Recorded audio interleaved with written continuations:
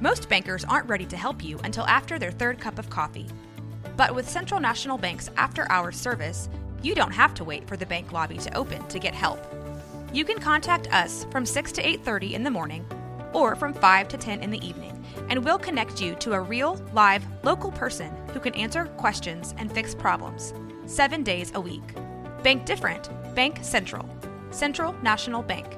Member FDIC. Hear that? Believe it or not, summer is just around the corner. Luckily, Armor All, America's most trusted auto appearance brand, has what your car needs to get that perfect summer shine. Plus, now through May 31st, we'll give you $5 for every $20 you spend on Armor All products. That means car wash pods, protectant, tire shine, you name it. Find out how to get your $5 rebate at armorall.com. Armor All, less work, more clean. Terms apply. Hi, this is Mike with Rogue Media Network. As Texas opens back up, some of our shows have chosen to continue to record from remote locations. Some of our other shows have started recording in studio with very few people observing social distancing. Thanks for listening, and please be safe.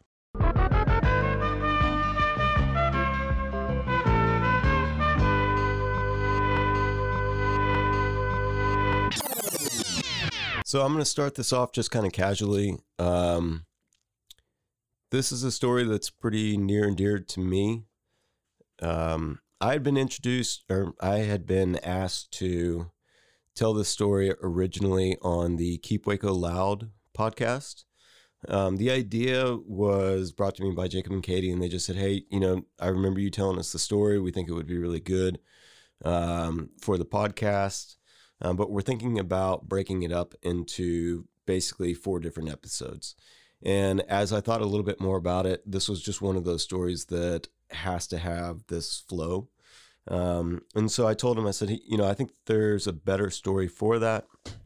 And not that this isn't a great story, but I don't think that it would do well being broken up like that. Nevertheless, Mike, as you and I have gotten to know each other a little bit better, I've been really excited about what you're doing. I've been really excited to be part of Waco and the growth that's been happening here, to see people that are really pursuing things that they're passionate about, being so inclusive.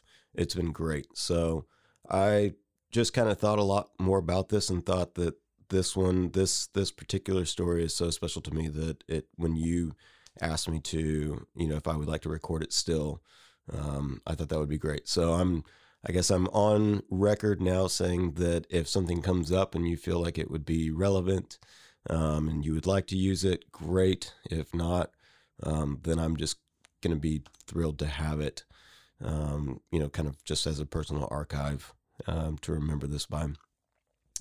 I apologize if my voice doesn't sound great, but I'm going to try to power through this thing. So I grew up in a family. My mom and dad were never together from the time that I was born. My mom married my stepfather when I was 3.5. He made vows to her at the altar as a husband, and he made vows to me as a father. He left being a banker to go full-time ministry. So my mother and stepfather, and I only say that for clarification's purposes, but ultimately I grew up with two dads. I grew up in a household that would be aptly kind of described as strict conservative evangelical, nothing too far out of the realm for normal Bible Belt Southern families. But that was half of my upbringing. The other half was with my biological dad. Now, he grew up in a family. He was the youngest. His mom, poor Mexican family. She worked multiple jobs. His dad was an alcoholic. He bailed on the family when my dad was 5. So never really had a father figure that was around. He fought a lot. He partied a lot. He got in a lot of trouble. But at the end of the day, he always showed up for me. And I really appreciated that. He and I had a wonderful relationship together. Those were very special times. And he and I would, when it was his time to be with me, he had a cool car. He had sheepskin seats. He had the windows always down, the radio always cranked, and it was always Tom Petty. And so that was the soundtrack to my childhood. And the best way that I could describe, him was just rock and roll. And we had a great time. And I loved him dearly. I had two completely different upbringings. But that was great. He, my first beer with him was at a bullfight in Mexico when I was 13. Just kind of randomly went down there together. That was the only time that we went down there, but that was just the best way that I could describe growing up. So my mother, she got sick with cancer.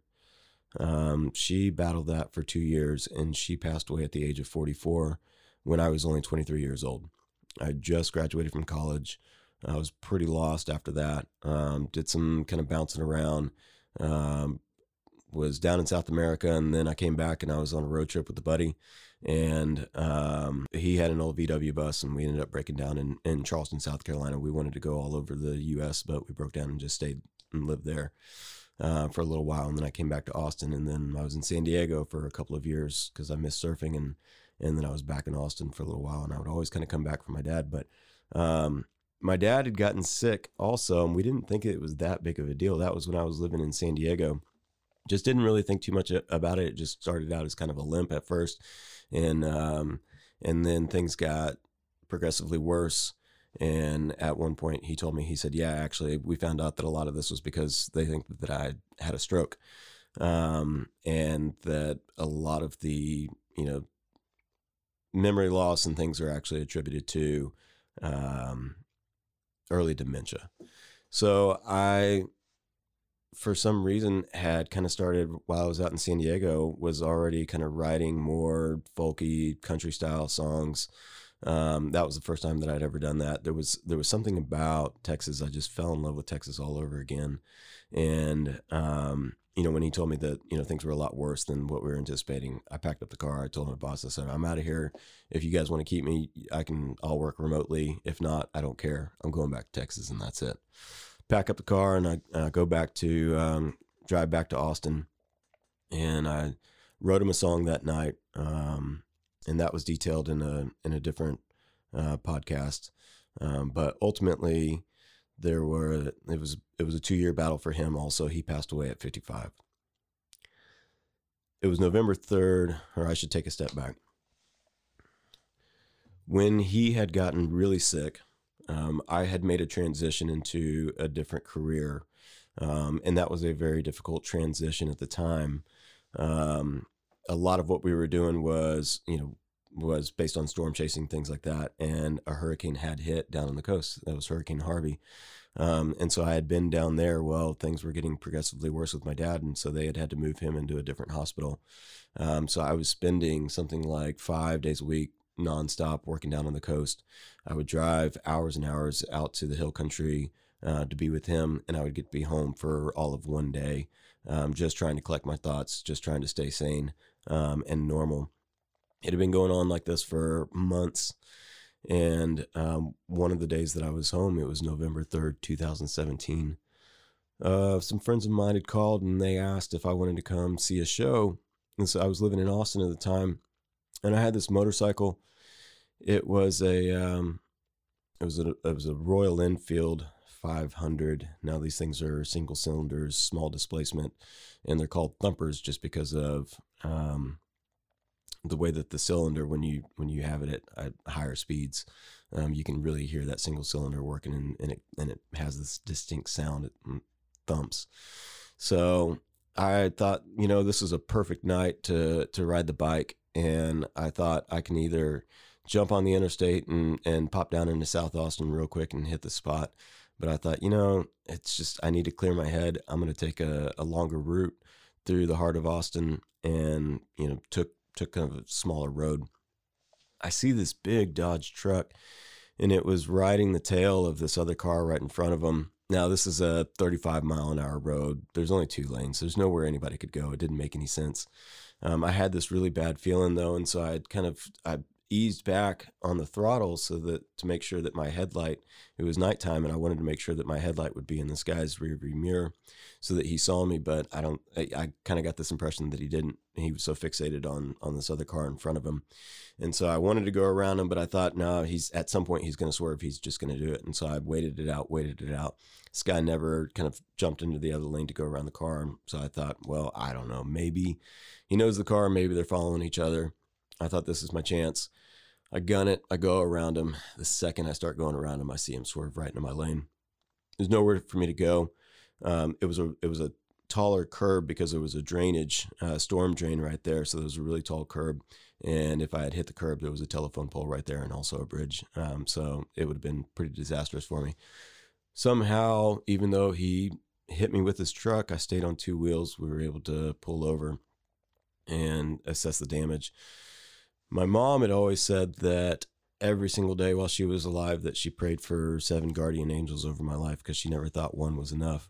There was another car that pulled over and it was 2 women. They got out and they were frazzled and they said, we thought that we had seen you die just now. The guy and I, we shook hands. We worked it out later on, but the bike needed some work. And 3 days later, November 6, 2017, my dad passed away. My roommate at the time there in Austin, he and I had known each other for years. We had done a bicycle ride from Austin, Texas to Anchorage, Alaska in college when we were kids. That was a 4,000-mile bicycle ride. We were really close. His girlfriend at the time was from San Miguel de Allende down in Mexico. And her family had a ranch. And they said that they were going to be going there for the entire month of December and kind of just threw it out there. Hey, if you want to come down there at any point just to get away, why don't you come down to the ranch? And I know they kind of threw it out there, but we were all close enough to where if I wanted to take them up on it, I absolutely could. There was a lot going on at the time, and I just kind of said, show me on the map roughly where it's at, because they said it was kind of outside of town. And he said, actually, it's right next to a water park. So around that time, he just kind of points on a map and he kind of zeroes in on Google and he says, here's the water park and here's where it's at. And that was that. I had a lot to do. I had a lot of preparations, a lot of things that I was doing to try to say goodbye to him, to my dad at the time. And so my mind was just kind of elsewhere. After that, though, they had taken off. I get a call from this crematory. I don't know if that's even the right word for it, but they just said, hey, why don't you come on by? Your dad's ashes are here, and your name was given to us as the person that, is supposed to come and pick these up. So they gave me an address. There was a girl that I had kind of loosely been seeing on and off here and there, and she was really sweet. She was great, very nurturing. But one of the things that had struck me at this time that she said to me, she said, you just don't receive comfort well. And that kind of caught me off guard. I had never really thought about it like that. I've always been the person that people come to, when they're going through hardships. People come to me and they've just always kind of had this trust that, whatever they said was going to stay between us. I listened to people a lot and just kind of kept that between us. So I wasn't real used to kind of opening up, I should say. It's not that I had any issue with that. It just wasn't kind of my typical MO. So I did think a lot about that when she said that. Now, she had just bought a house and she always invited me over and I kind of find a way to not go. But it just so happened that the place where I was picking up the ashes was right down the street. And it turns out that she had moved into the same neighborhood that my dad had, the childhood home, where his first house that he had ever bought there in Austin, where, all of my years growing up and spending time with him, it was about a block away from the house. I thought about it. I sat there in the parking lot for a while. I wanted to go see the old house with the tree that I used to jump out of. And there was a Bob Dylan song that was playing at the time, and it was Sad-Eyed Lady of the Lowlands. Now, this is an 11-minute song. I'd never heard it before. About 10 minutes had gone by with just typical Bob Dylan fashion, this ballad, this long kind of drawn out, tons of lyrics, and most of that, for some reason, I didn't even pay attention to. But there was this part, and I went back and I re-listened to it later on, in 7 seconds, and that's it, of this entire song that somehow gripped me. He goes into this really long harmonica part that's piercing and almost unbearable, and then all of a sudden there's this drop in the note on this harmonica part, and it ripped me to shreds.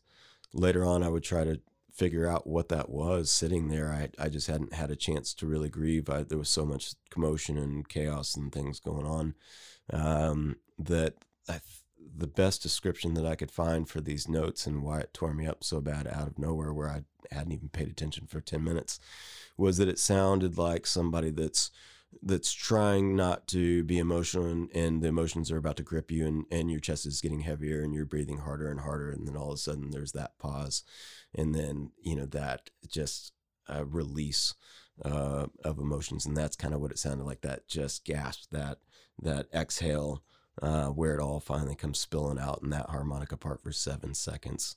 Really brought me back to reality, and brought me back to a place where I could start to grieve and start to think about, what was taking place, and me being, having this feeling now of being biologically orphaned, barely being in my 30s at that point.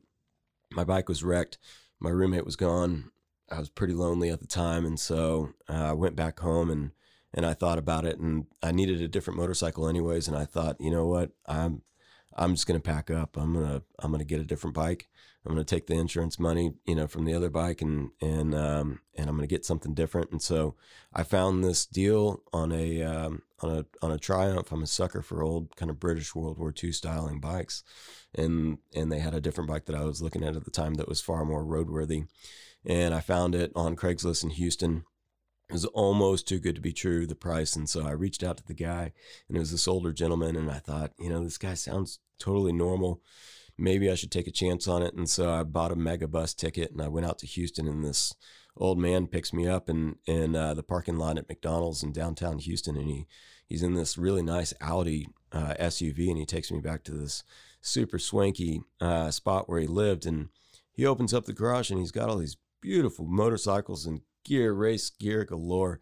And he's telling me about how his dad used to race motorcycles, and just said, before, he had passed away, he said, promise me that while I'm alive, you'll never race motorcycles. He said, all right, Dad, I promise. Well, he's a, very well-to-do, established businessman. And when he retired, he was pretty bored. And so he said, well, my dad's, no longer here, so I don't have to honor that promise anymore. And so later in life, he had taken this up. And so he had gotten this motorcycle for his wife for some reason. It only had 300 miles on it. She never rode it. And so he sold it to me for something that, was just absurd. So all the pieces were falling together. I rode this bike back to Austin that night, packed up my bags. I reached out to my friend and said, hey, will you ask your girlfriend, is it okay if I, go ahead and come down? I got a new bike. I think I'm going to ride down to Mexico. He said, if you can make it, then bring it on. I said, okay, no problem. So I pack up, and I decided let's go for it. Hey, it's Kaylee Cuoco for Priceline. Ready to go to your happy place for a happy price? Well, why didn't you say so? Just download the Priceline app right now and save up to 60% on hotels. So whether it's Cousin Kevin's Kazoo Concert in Kansas City, go Kevin, or Becky's Bachelorette Bash in Bermuda, you never have to miss a trip ever again. So download the Priceline app today. Your savings are waiting.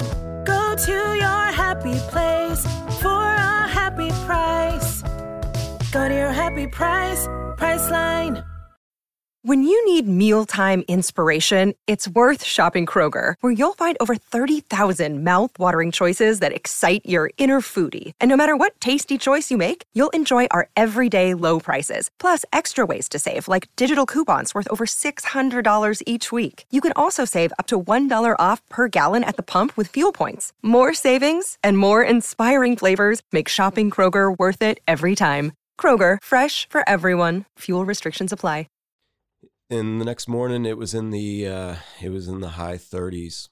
I didn't have gear for this. I had never been on a motorcycle trip that far by myself, and particularly going that far down into Mexico. This is going to be a 2,000-mile round trip when it was all said and done. And I'm doing this thing solo, and it's freezing cold, and it's there in December. there was a point where my knees were so cold that when I stopped in the gas station to decide whether or not I could physically make it or not, I tried to put my feet down and I couldn't feel my legs anymore, just because the wind was so cold on my knees. I thought, is this really a good idea or not? Why am I doing this? Am I pushing myself a little bit too hard just because of the pain, emotional pain, and to try to match that maybe with physical pain? Is this a bad idea? I decided to press on. I make it to Monterrey, Mexico the first night, and I pull over. I'm looking at the map that night and studying it and trying to decide. For some reason, I didn't ask them for directions. I had seen it on the map. I knew that it was next to a water park, and that I thought that was enough. So I'm looking at the map, trying to study these things just in case. I had a phone on me. I had a little thing rigged up to where I could see the GPS on my phone from the handlebars. I had my phone fully charged that next morning, had breakfast, got on the road a little bit later than I wanted to. I didn't have a ton of daylight at the time, and I get going, and immediately something happened with the directions. I'm watching my phone, and I thought, this is not what I was studying over breakfast. This is not the road that I was looking at trying to be on. I pull off, and I look at the maps again, and it turns out that it had rerouted without me knowing to a different way that had added several hours for some reason. And I thought, this is not going well. Well, in addition to that, the phone, it was so cold outside that it had gone from 100% all the way down to 15 already at that point, just in 30 minutes of riding. And so I thought, I've got 7-8 hours of riding today, and I've got a phone that has zero battery, and I'm in a country, in a foreign country by myself on a motorcycle. This is not a good situation. So I turned the phone off. I thought I need to preserve the battery as much as possible, and I hit the road on memory alone. Made it pretty far, and actually got into the right state that I wanted to be in, and thought, okay, I'm getting closer. I'm getting closer. The sun was starting to set, though. I turned into this little town, and they've got it was actually the Virgin Mary's birthday that day. And so they've got all the roads shut down, and I had to go on this rock pile with all these other cars, and the bike wasn't doing well on it. It was kind of spinning out. The rocks were pretty jagged, and it looked like it was tough on the tires. I was getting pretty worried. People were honking. They were giving me a hard time. Finally get over the rock bed, and I get into it around the parade for the town. And I go, and I thought, the sun's setting. I have to be close. I don't know where I'm at. Meanwhile, I'd also looked and realized that there was somehow not one, but there were 2 water parks. And so I had kind of done an eeny, meeny, miny, mo that morning of what water park I kind of wanted to set my compass for. And so I turned on the phone, and I kind of on a hope and a prayer, was just hoping that it would even turn on.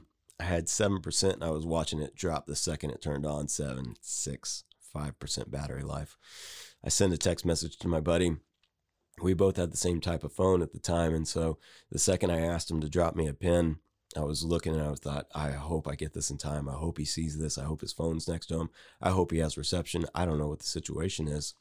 Immediately, I see some bubbles pop up that he's trying to respond to me, and I just thought, praise the Virgin Mary. Let me jump into this celebration right now. I'm saved. So he sends me a pin, and I pull it up on the GPS, and it turns out I only had one more turn to make, and that was it. Somehow, for the last 7-8 hours, I was on the right roads. I had made all the right turns, and so I was elated. I was only 15 minutes away, and so all of this anxiety, all of this fear of, why did I do this? Why was I freezing cold? All of it was starting to dissipate, and so jump on the throttle, and all of a sudden I get out of this town, and it was this beautiful backcountry road. There was only two lanes and farm roads everywhere, and it was just, the sun was setting right in front of me, and the whole sky was on fire, and I'm flying down this road, and there's this really great hills, and so the bike was doing great. And the whole time I had been asking myself, why did I do this? Why did I put myself out here like this? And I looked, and on the wall was this, I guess somebody was campaigning at one point, and they had done a mural for this politician there, and he had the same exact first and last name as my dad. And I'm not really kind of hokey. I'm not one looking for signs, divine signs or, things from the afterlife. I don't need, these, I guess these reinforcements necessarily, but, to be thinking about why I was down there the entire time, all of a sudden to see the writing right there on the wall. It was a pretty special moment. Thought, okay, I'm going to make it. I'm going to survive. And I get there and the ranch was beautiful, and they kind of put me up in this kind of wing all to myself, and I had time to write and I had time to reflect, and those were great times. And but something about it seemed a little too not posh, but it just seemed a little too nice. Everyone, obviously everyone was being very warm and welcoming, but I needed something a little bit more to push myself. After I'd been there for a few days and spent some time and collected my thoughts and had a chance to grieve a little bit, had a chance to laugh a little bit, had a chance to go out and have some good food and be around my people again.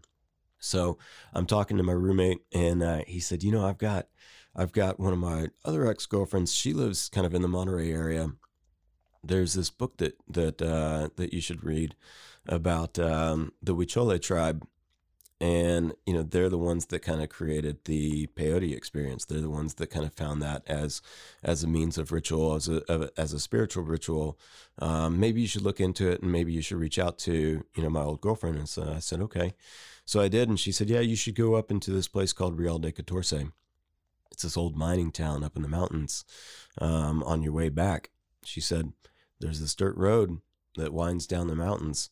I've got these friends. One's Canadian, one's from this little village down there. There's only a few houses. Just go walk around and ask for them. Take them some food, particularly some chocolate, because they don't get a chance to get up into the markets very often. That would be really important to them. And if you're looking for some sort of means of having kind of your own ceremony for your dad, I think that this would be a really great way of doing that. I should note that I had potentially, we'll just call it smuggled powdery substance, but when I had picked up my dad's ashes, they said, here's documentation. These are considered human remains.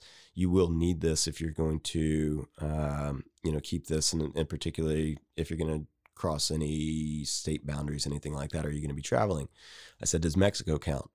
And she gave me this really weird look and seemed uncomfortable. And I said, maybe I'm kidding, and just kind of left. And I said, thanks for, the warning. So in theory, I had smuggled his ashes down there with me, some of them. And I had meant to, the idea was that I was going to have this little ceremony to myself to where I could spread them. And I thought that would be a cool thing to do to try to, start to let go. So I drive up and I ride the bike up into this old mining town, and I figured out why they called it Real de Catorce. Catorce is 14 in Spanish.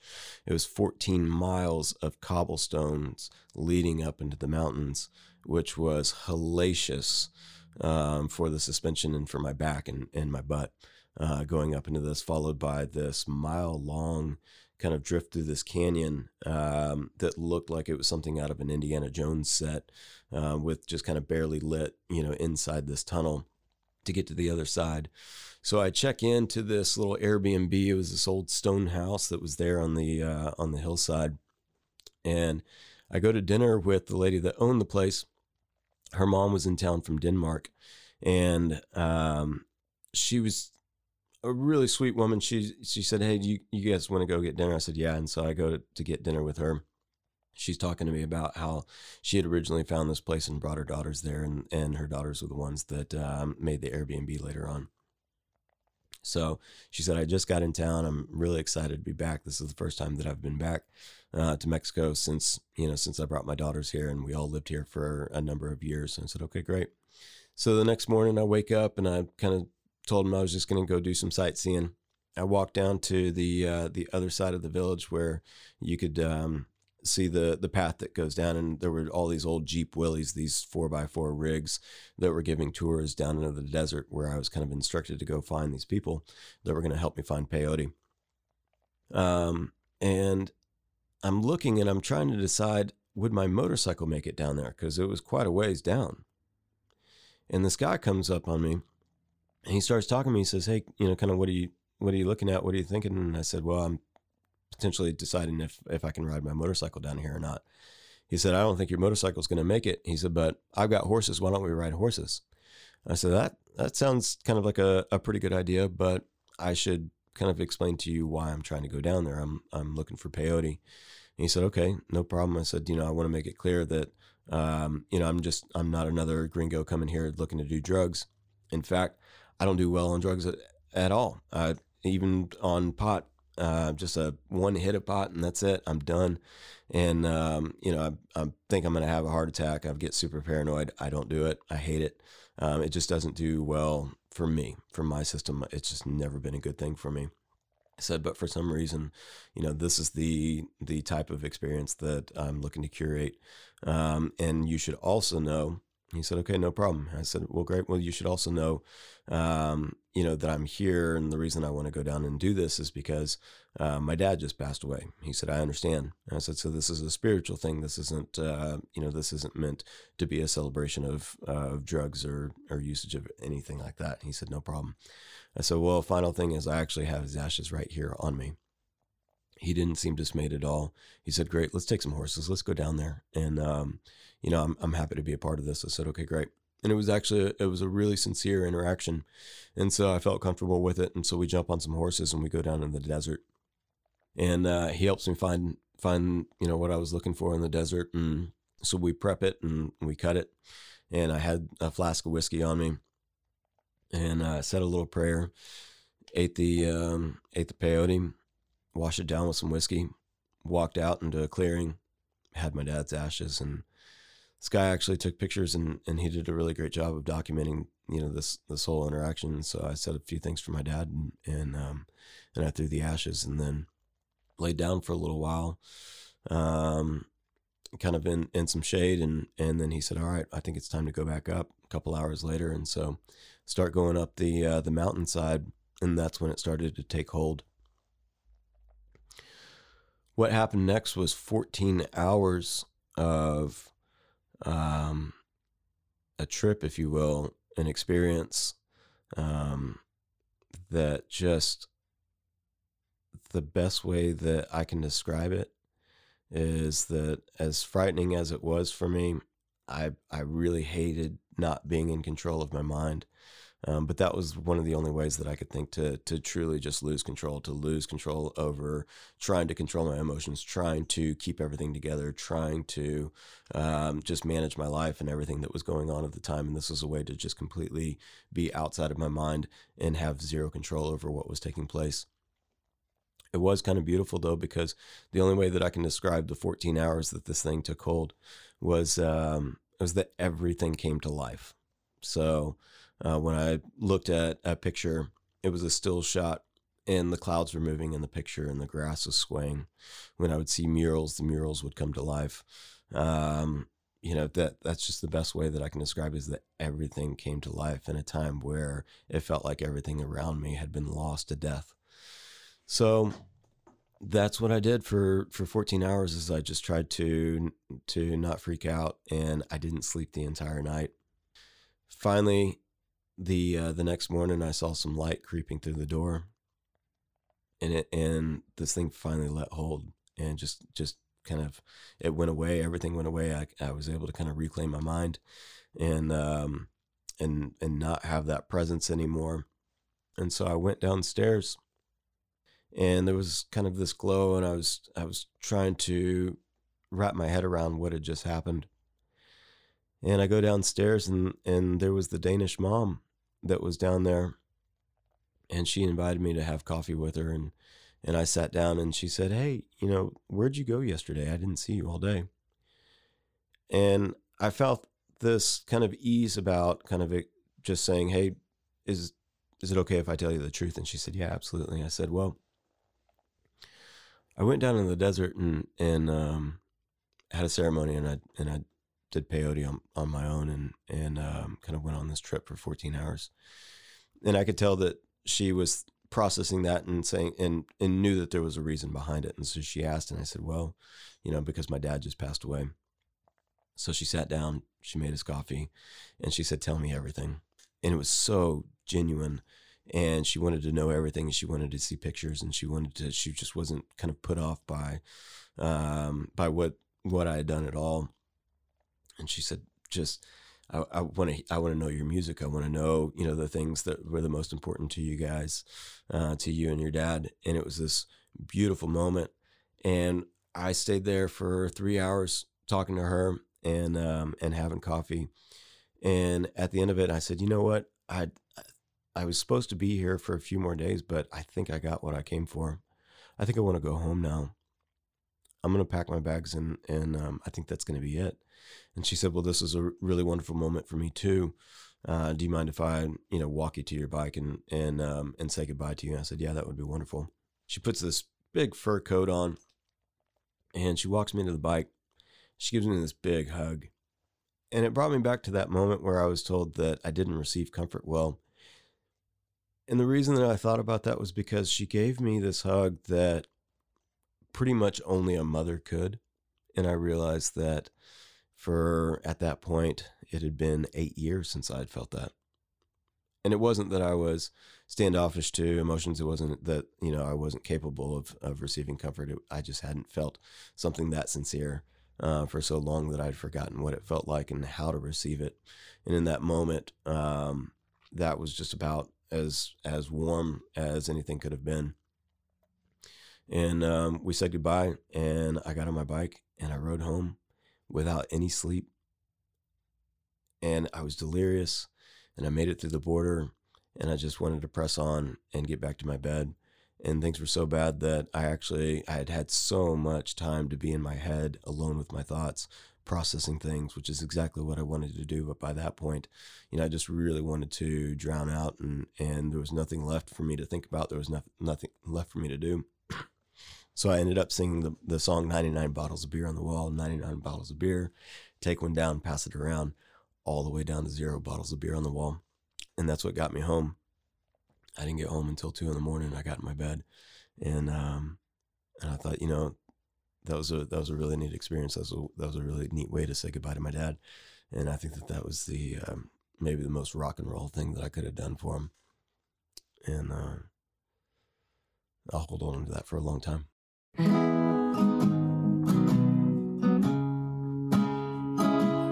Oh my sweet Navigate me, time has come up, be that what it may. It wasn't from the chasing waves, from you liking me, not in the rain. Though I took a pretty big fall from the balcony when you didn't answer my calls.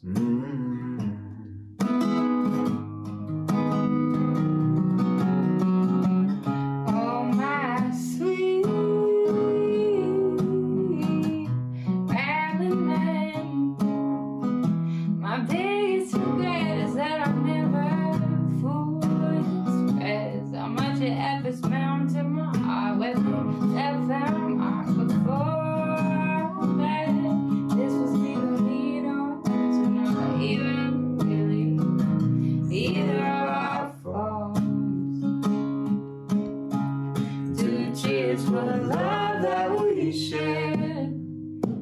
Took our best shot and still we failed.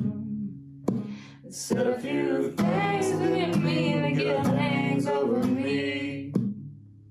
Oh Lord, it's gonna take some time to heal this broken heart and battered mind.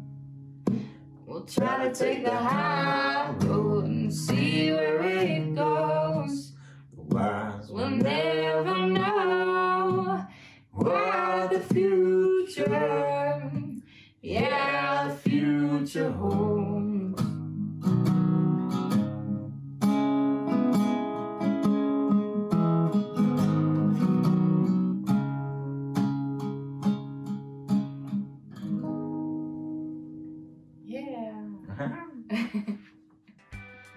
Keep Waco Loud, the podcast, is produced by Oni-chan Productions. Our theme music is by Fish Hands. If you like what you hear, you should check them out on Bandcamp. Please be sure to subscribe to this podcast, and if you really like us, give us a 5-star rating. You can also find us on Facebook, Instagram, Twitter, or check out our website where you can buy merch or even see some local events coming up. Thanks again for tuning in. This has been the Rogue Media Network Podcast.